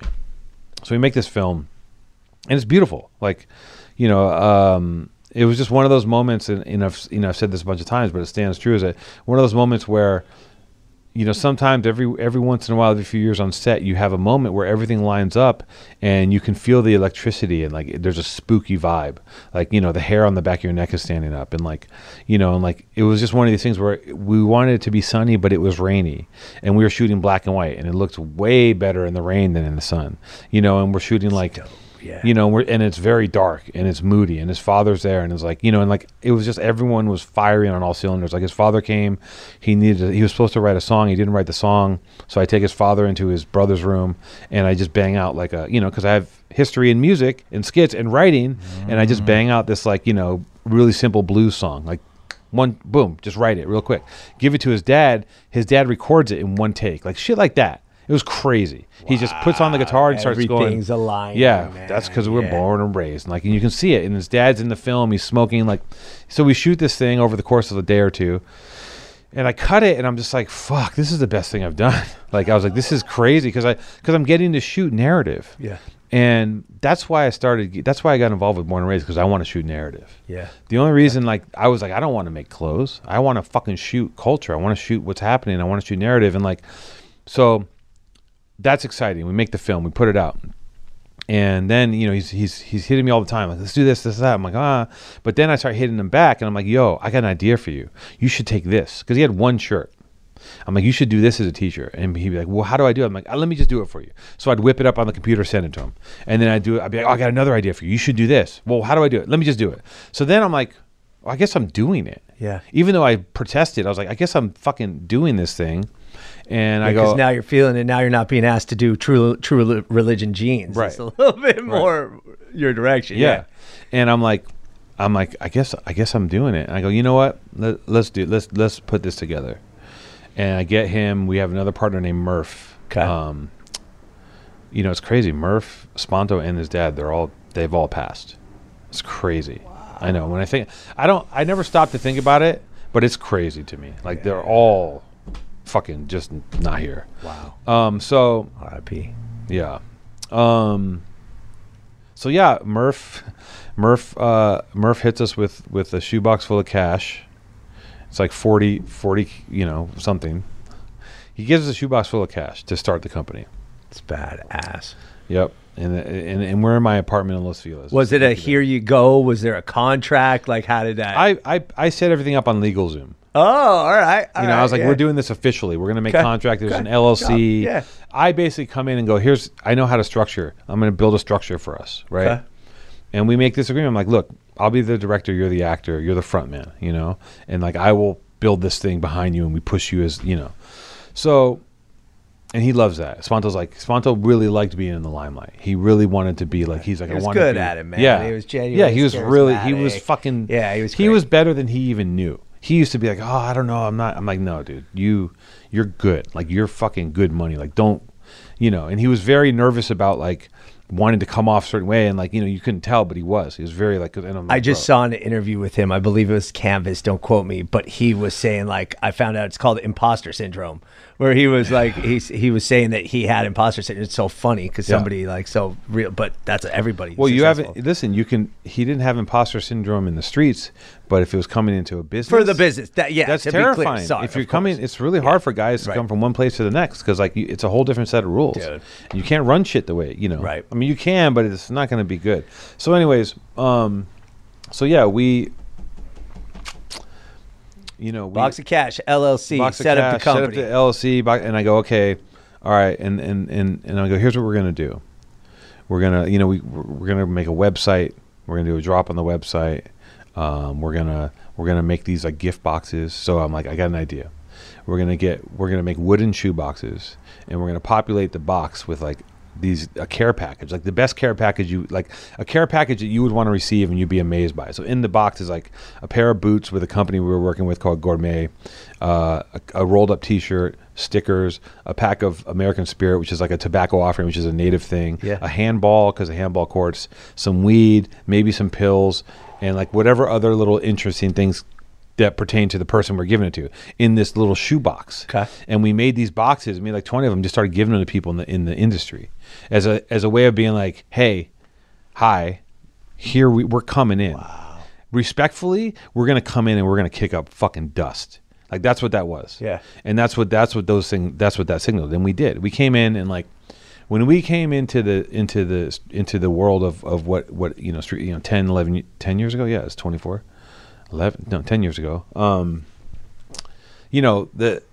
That our version of streetwear wasn't happening. It was very. I think it had been gotten very safe and homogenized. I think. Okay. I could be wrong. I'm guessing, but like also there was no one was saying anything politically. Nothing was really about like the culture of the community. That's not people's angle. That was our angle, not on purpose. It was just kind of where we came from. Like it was just like we need to shoot some kids. We'll just grab these kids down the street. Like it was just like who was around us. Like Spanto had access to everyone. Everyone loves.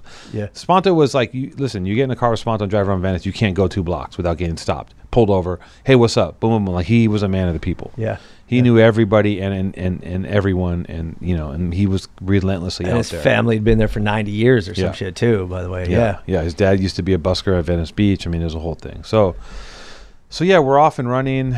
We open up. Do you have any of those old boxes left? I do. Yeah, I have a bunch in my office. Yeah, they're empty, but I have them. I have the boxes. Yeah. Okay, go on.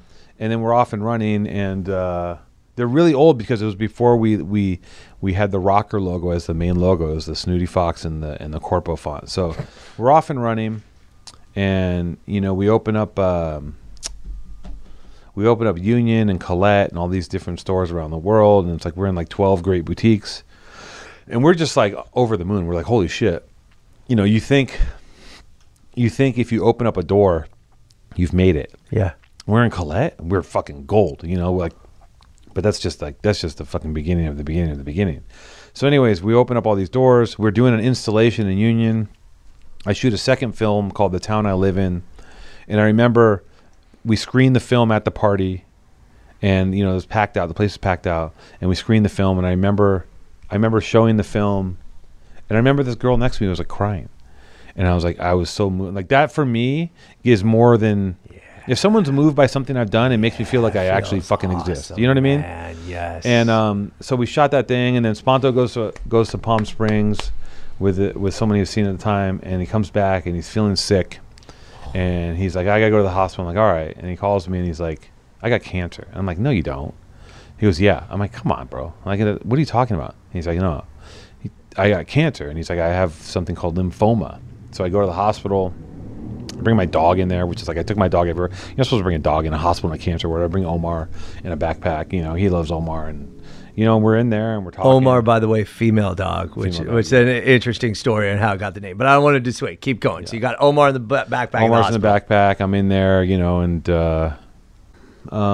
he's sick. He's got, I remember the nurse came in and like basically the way she told him is she threw a pamphlet on his bed, and the pamphlet's like, so you have cancer. I was like, what the fuck is going on?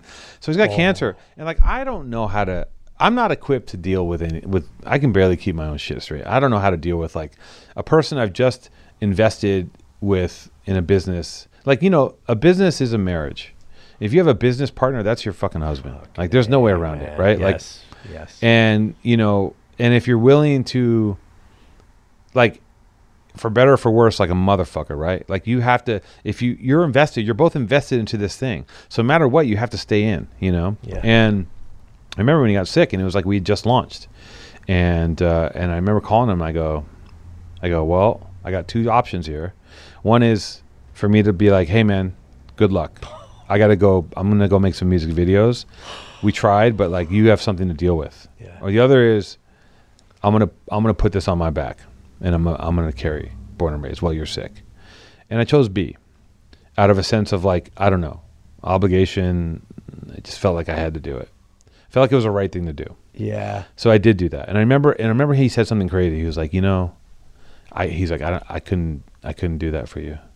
It was weird, and I was like, and I remember saying, I was like, yeah, I know. It was weird. We knew each other like shit. Like we were both fucking crazy Geminis. Like we butted heads all the time. We were fucking. I mean, it was like we would fight all the time, butt heads, not talk. I mean, it was a fucking marriage. Yeah, that's how the partnership works, man. And working through that shit to get to that next level of strength with each other until the next headbutt comes in. Yeah, decade. Of like us being like best friends in the world to like being super angry at each other, but like you still got to go to work in the morning, you know, and like that's how it is. Yeah, and you remember that you're working for the same goal and same belief. Yeah, exactly. We were both like, this is something that we're doing. And when we got together and made music, it was beautiful. When we got together and we fucking put our heads together and like we were clicked in, like it was awesome, you know. So hold on. So during this time that he has cancer, and you're doing this on, let's call it what it is, the heavy lifting. And I know Spanto was working too. I mean, it's notorious. It's part of the story that he was 100%. Doing. I feel like I read it was literally every day he was contributing. He was irrepressible. Despite that, great word, but despite the chemo, despite the sickness, despite losing something like 65 pounds or something like that.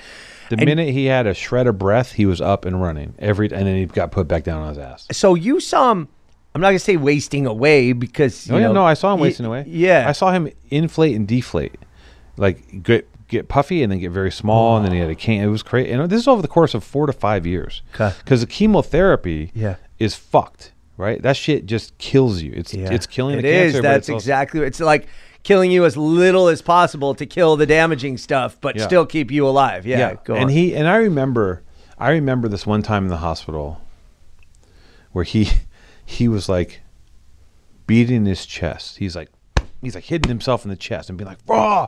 like screaming. And I'm like, oh, this guy's gonna make it, because it's that simple sometimes. Like he's a fighter. He's a fucking fighter through and through. Like and I was like, oh, and I knew he was gonna get through it. I didn't know it was gonna be this hard and this long, but I knew he was gonna get through it because he was hell bent on getting. You know, he was not a quitter. So you know, so then there's that. So then, you know, going through that whole thing, like. I'm also sober. You know, all that fucking around in my youth. I've spent huge chunks of my life being sober. You know, I'm sober 8 years. I was just gonna ask how many years. Before then, I was sober 12 years. Oh, wow. Before then, I was sober 3 years. Before then, I was sober 1 year. So I've always been. I knew pretty early on that the jig was up with me and getting loaded, and I was like, I'm either gonna get high or I'm gonna go to work. I can't do both. Right. So I chose, you know, so, and in this process, like. You know, we have like, you know, he's got cancer. We have one employee. I don't know how to navigate being next to someone who's sick, who's like your partner. So, and you're literally going to the hospital, like for your meetings at this point. Yeah, we're going. You know, and fast forward to where he's visiting the hospital. You know, he's got a PICC line in, so it's a thing that like, it's a line to your. It's a thing that goes to your vein that lives there. So you have a thing 24/7 that lives in your arm with a bandage on it, so that anytime they can stick the chemo in. It's fucking crazy, you know. Wow. So he's got the PICC line in, and he's and also like, you know, up until that time when he got sick, he was still working as a rigger, like he was working building sets because we both had jobs, you know, while we're doing Born and Raised. So, you know, he gets sick, and like I think that he survived off of like his insurance from the riggers union / health benefits. So that's how he got by. And I think honestly, we did a GoFundMe for him.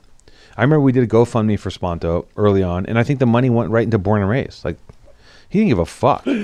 You know, he was dope. He was like, you know, he was. It was everything to him. It was every fucking thing to him. And so he, you know, so yeah. Fast forward, like, you know, this process, and I relapse.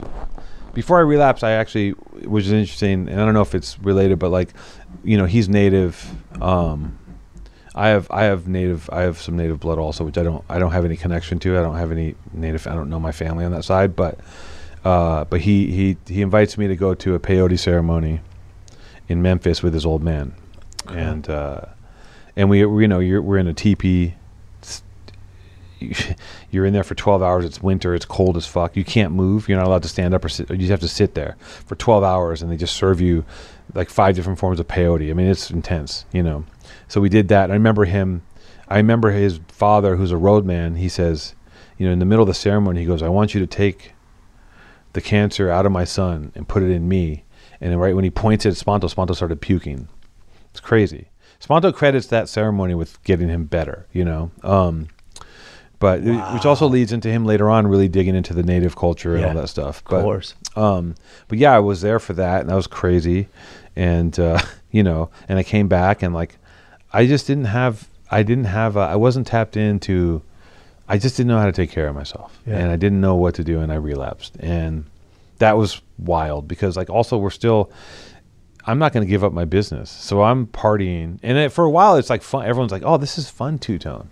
He's not stressed out. Okay, so you don't need to get into the grimy details, but an all-out relapse, not just like I had a drink here and there. Like you were all in on it. I'm all in with everything. Okay, so if I'm in for a penny and for a pound. So like, if I'm going in, and like nobody knows how the extent of how fucked up I am because I'm like a fucking tank. So I could be on every concoction of drugs known to man, and you might not even know. Because I'm just fucking playing this game in my head.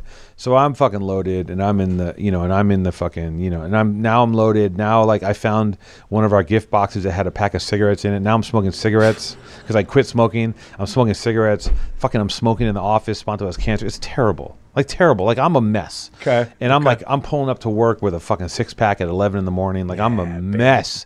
Like, it's not, dude. It's bad, dude. And I'm not going to get into, like, the drug use, but it was terrible. Yeah. And sure, for a minute, it was a lot of time. It was a lot of fun. And I'm out and I'm going to parties. I'm partying. And everyone's like, oh, this is great. He's fucking hilarious. Look at this guy. And then after a while, it just gets dark. Yeah. And then you end up alone all the time. And it's sad. And you want to fucking die. And that was the trajectory. I was out there for like a year. And I get back in the program and into AA because I have friends in that, group. And, I had a friend bring me back in. And then I had this new experience in AA where I, for the first time in my entire life, I actually submitted to listening. I've never listened to anyone ever about anything. I've never I'm unteachable. Right. So I finally let myself be taught, and I go, I'll do what you tell me to do because I was beat up and I didn't have any. I crashed my fucking car into a bus. I shouldn't. They tried to sue me for that. I should believe that. They came after me. Someone came after me. Anyways, I was like squatting in it was a mess. It was a fucking mess. Like, it was tragic. I was broke. Can I ask you a question? I saw a picture of you. I don't remember what year, but you were like big. Was that during that era? That happened when I got sober. I quit smoking. And I was so stressed out over Spanto was still sick. And him and I were like, he had this thing called chemo brain, right?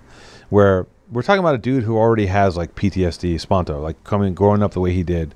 Yeah. I remember before he did chemo, he would tell me about like getting up at night and pacing, and I'm like, oh, you have PTSD, bro. You have it's like war trauma. He's been through wars. Yeah.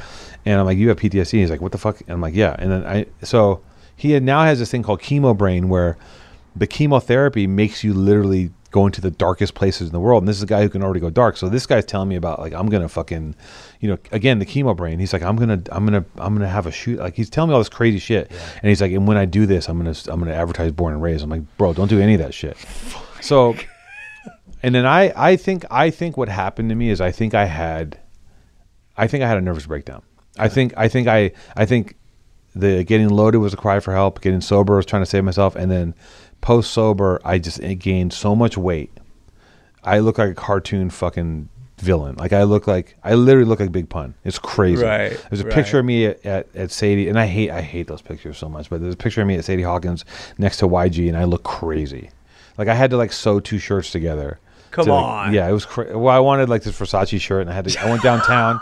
I didn't have a real Versace shirt. I had a fake one. I had Alejandro like got her sewers together, and they sewed together a couple fake Versace shirts, But yeah, I was, and also like, to that, speaking of that, like I had, I was talking to my shrink about this, and it's like, I had just like, I don't know. I think I just had a nervous breakdown. I couldn't stop. I couldn't get my drugs, and I was sober, and I wasn't getting relief, and I started eating, and I got really, really fat. I've always fluctuated, but this was crazy, and I got wildly fat, and then I remember I got, and like also like things were hard with me and Spanto at the time. Fucking, it's stressful. He's sick. I relapsed. Like we're beefing. I'm sober. Like everything's a mess. And the company's thriving though. Let's be honest though, right? The company's we're still like putting shit out. Yeah. With all this chaos, we're still just like because you know what? We're still fucking us. That's the thing. With all this shit going on, we're still like, it's still our brains being like, we're gonna fucking shoot these kids in the lifeguard towers in this shirt that we created, and it's gonna be called this. And it was still different from everything else. Damn right. And I'm gonna say that we influence a lot of shit. Of course, absolutely, goddamn absolutely. I see a lot of people that, What are you thinking as the company-wise? Forget the personal for a sec. Like, you're seeing Born and Raised become Born and Raised. Like, at this point, is there pride? Like how are you feeling about the brand? I told Spanto day one. Yeah. As soon as we put shit out, I go, listen, we got this. He's like, what do you mean? I'm like, we're good. He's like, what? What do you mean? I'm like, no. Listen, I know where we're at. He's like, as a brand, we're fucking solid. Yeah. Like, we're going to be fine. And it was his first time out.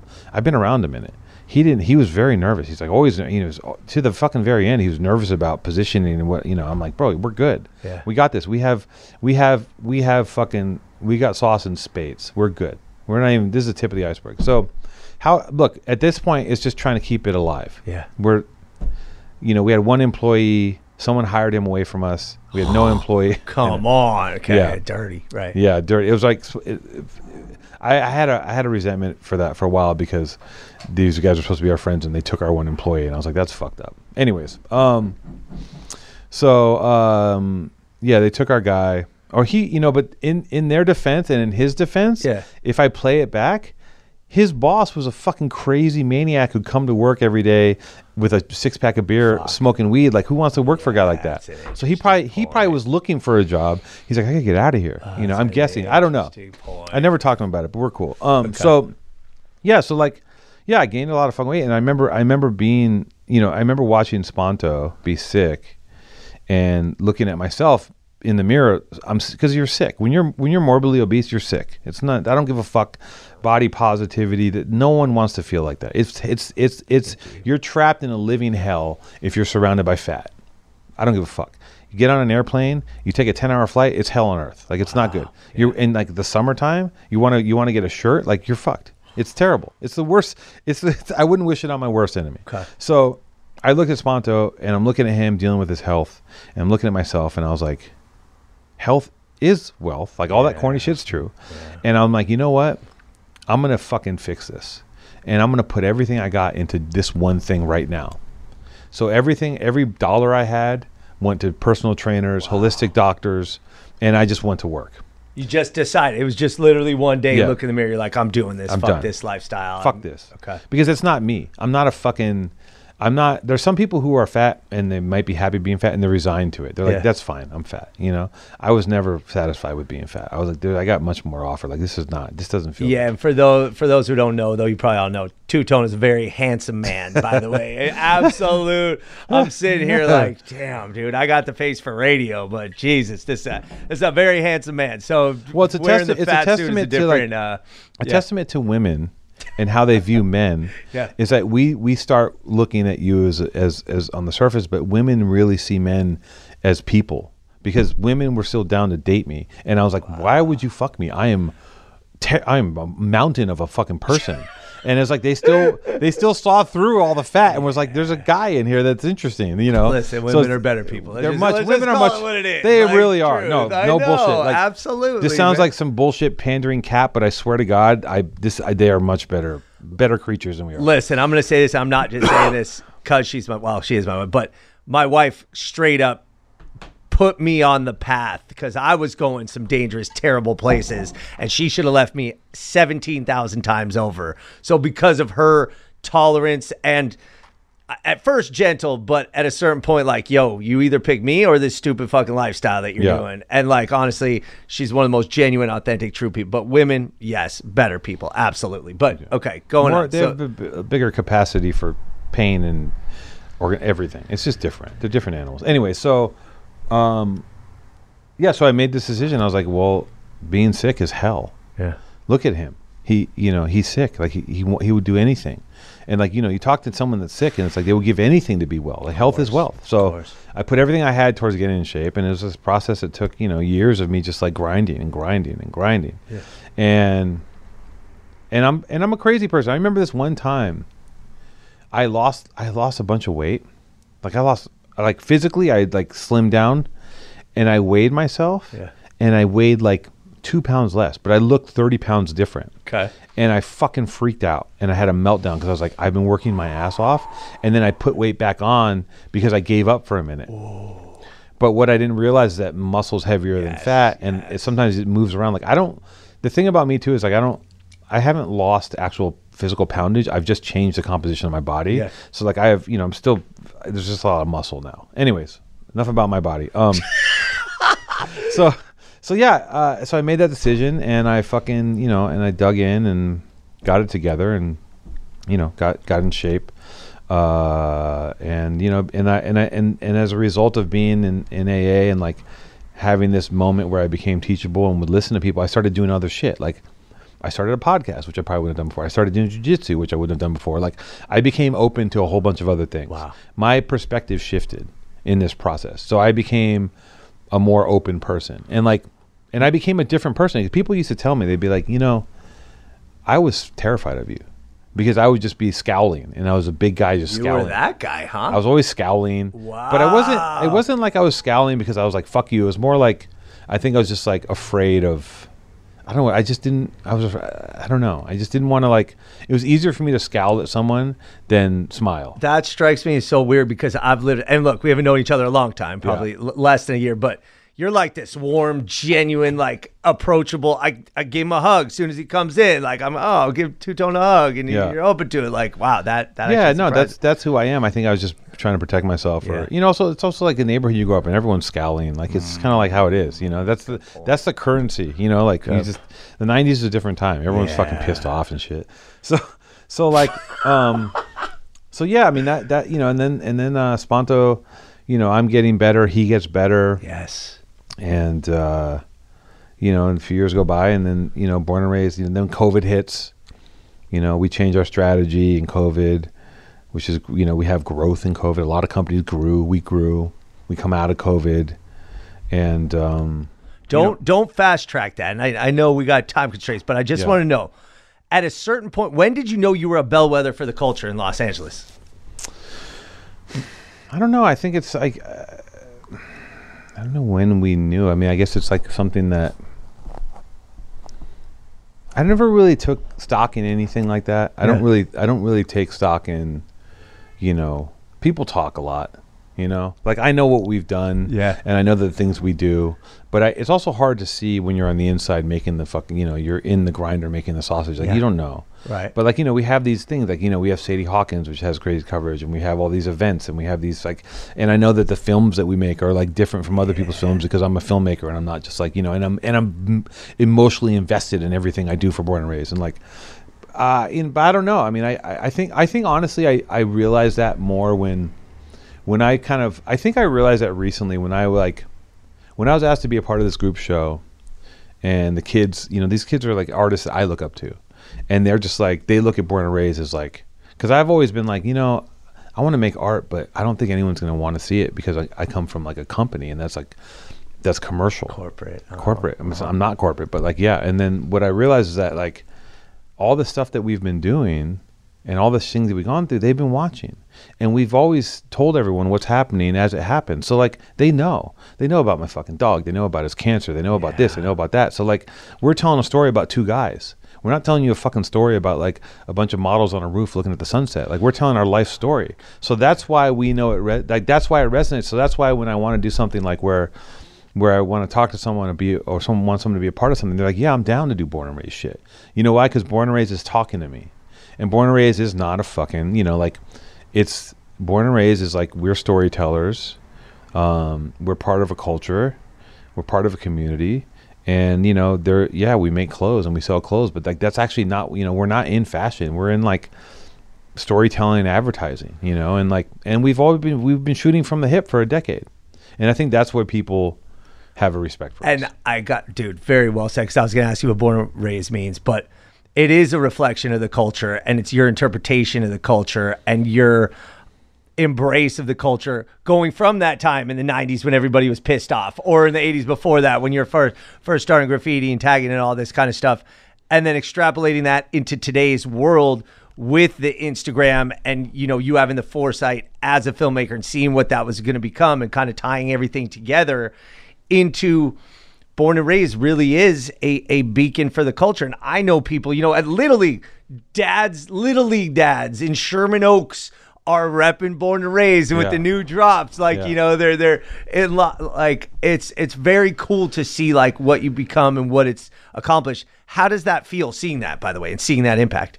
It feels amazing. Like every time I see it in the wild, I'm excited. And Born and Raised from day one is not just about LA. Yeah.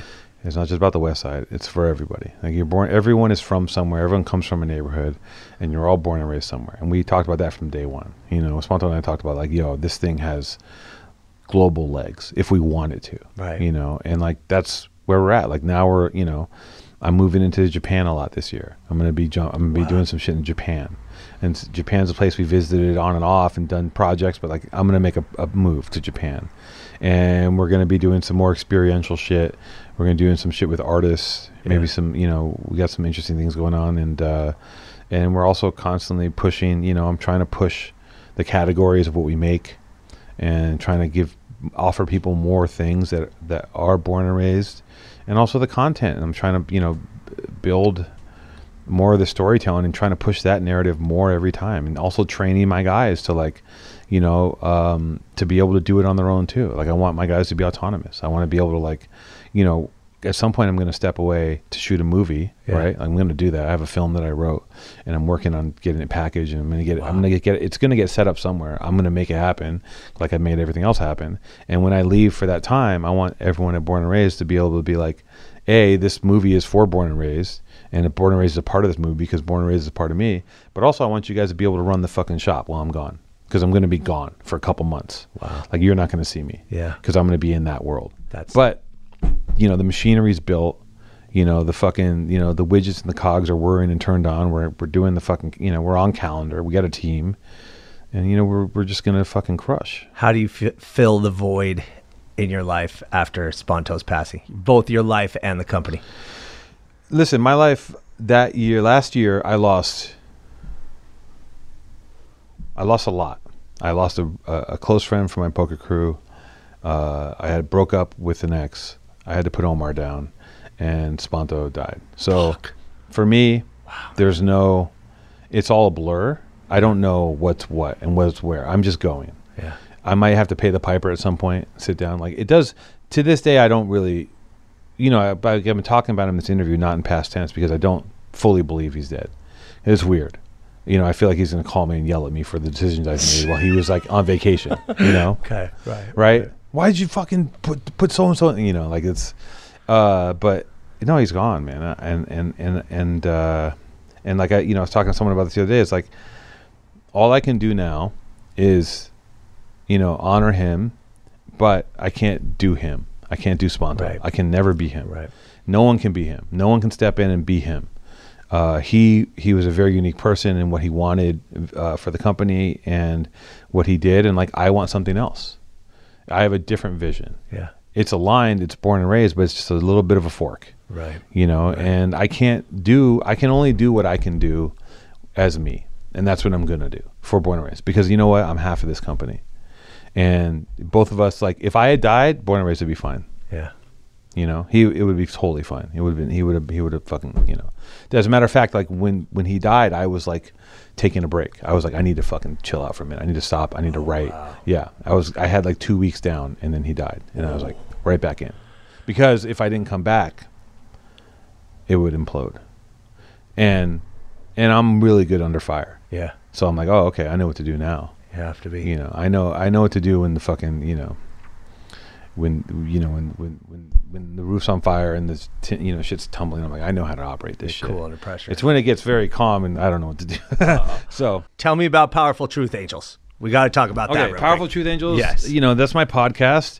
I do it once a week. It's a labor of love. I interview everyone from artists to actors to just local weirdos, friends. Yeah. And it's kind of like stupid and fun, and sometimes we have really interesting conversations, and sometimes we're just talking shit. Yeah. And it's fun, it's funny, and like, you know, I like to do studio visits. Keep an eye out for those. I'll be visiting artists, and you know, I think that like the thing about Powerful Truth Angels is like anyone could be on there at any moment. You don't know who's going to show up. Yeah. And that's why I wanted you to start popping on to do Ellie in a Minute's in there. So we'll have to figure that out. Yeah. Well, we did, but it turned into a 3-hour visit. Okay. Tell me about Maddie Mathewson real quick. Okay, Maddie's a good friend of mine. Yeah. And, one day we were having sushi. I've known Maddie for a very long time. Well, since born and raised. And we were having sushi one day, and I was like, I wanted to make a podcast. He goes, you want to do it with me? I go, yeah, I want to do it with you. He goes, let's do it tomorrow. I go, okay. We go to Guitar Center the next day and buy the equipment and make a podcast that day. And we recorded 3. That's dope. That's how this thing started. Then COVID hits right away. And then it's like he's hanging on as much as he can, doing it on Zoom, but he hates it because he wants to hang out. Yeah. He wants to be with me. I want to be with him. So eventually he also has a TV show on FX, That's what he won, like a bunch of Emmys. Like, give me a break.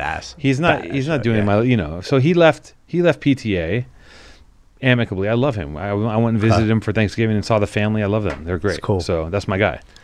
So Powerful Truth Angels. You're going to see me on there next week. Also, okay, last thing, Two-Tone. We always close out with one thing to do in LA this week. That's what we do it in a minute with Evan Lovett. So for you have a weekend to yourself. All right, take yourself out of the biz for a sec. It's a picture-perfect, crystalline, blue LA sky, the verdant hills. This is Los Angeles. The ocean breeze is coming in. You can do whatever you want. Tell the people what's one thing they should be doing this week in Los Angeles. Okay, what I want to do is I do my morning shit, go to the gym, do all that stuff. Yeah. Maybe have a schwitz, cold plunge, sauna, do all that shit, right? Yeah. Are you in that Esteban crew that does? I don't go to his house. I got my own thing at my house. All right, got it. Yeah. But you know what I really like is a nice, beautiful hike. I like to take a hike. Wow. Okay. Yeah, I'm that guy. I like to go on a hike. And if I'm really on my shit. Maybe there's a lunch packed and I can, if I'm with someone, maybe we'll have a fucking picnic. Wow. I like being in nature, bro. It calms me down. It relaxes me. I'm in the city all the time. I just like to be out in the woods if I can. So honestly, a hike and a nap and I'm good. Where are your hikes? Give me your top hikes. I'm in Griffith a lot. So I'm in Griffith all the time. Place. I do Elysian. It's not really much of a hike, but the hills around it are nice. The oldest park in Los Angeles, by the way, Elysian Park. Elysian's fucking tight. And then sometimes I go to Angela's Crest or that, that whole area up there off of the, what is that freeway? Anyways, that whole area off of Angela's, like there's the strawberry, I don't know what the name is, but that's when I'm really going on a mission for a hike. Okay. But typically I just hit Griffith, do my little loop, Griffith is so back badass. door. Yeah. It's a huge place. I mean, it's like one of the biggest state parks in the country, isn't it? It's like huge. I call it the Central Park Los Angeles, which isn't that creative, but hey, so go take a hike. Take a hike. Literally take a hike. Don't enjoy. Take a hike. Alex, Two-Tone, thank you so much for being here. I appreciate you. I appreciate you coming to the IM studios, and I'm looking forward to seeing you and hopefully being one of those rotating cast of characters on Powerful Truth Angels. Absolutely. Born and raised, you know the deal. I don't need to do any promo on that, but support the man, support the brand, support the legacy, support the memory of Spanto. But honestly, Alex, Two-Tone, thank you very much. I appreciate you. This was awesome. Thank you, Evan. That was wild. What a show. And thank you for listening to this episode of In a Minute with Evan Lovett and our interview with Alex Two-Tone. Fantastic interview with an amazing person. I hope you enjoyed it as much as I did.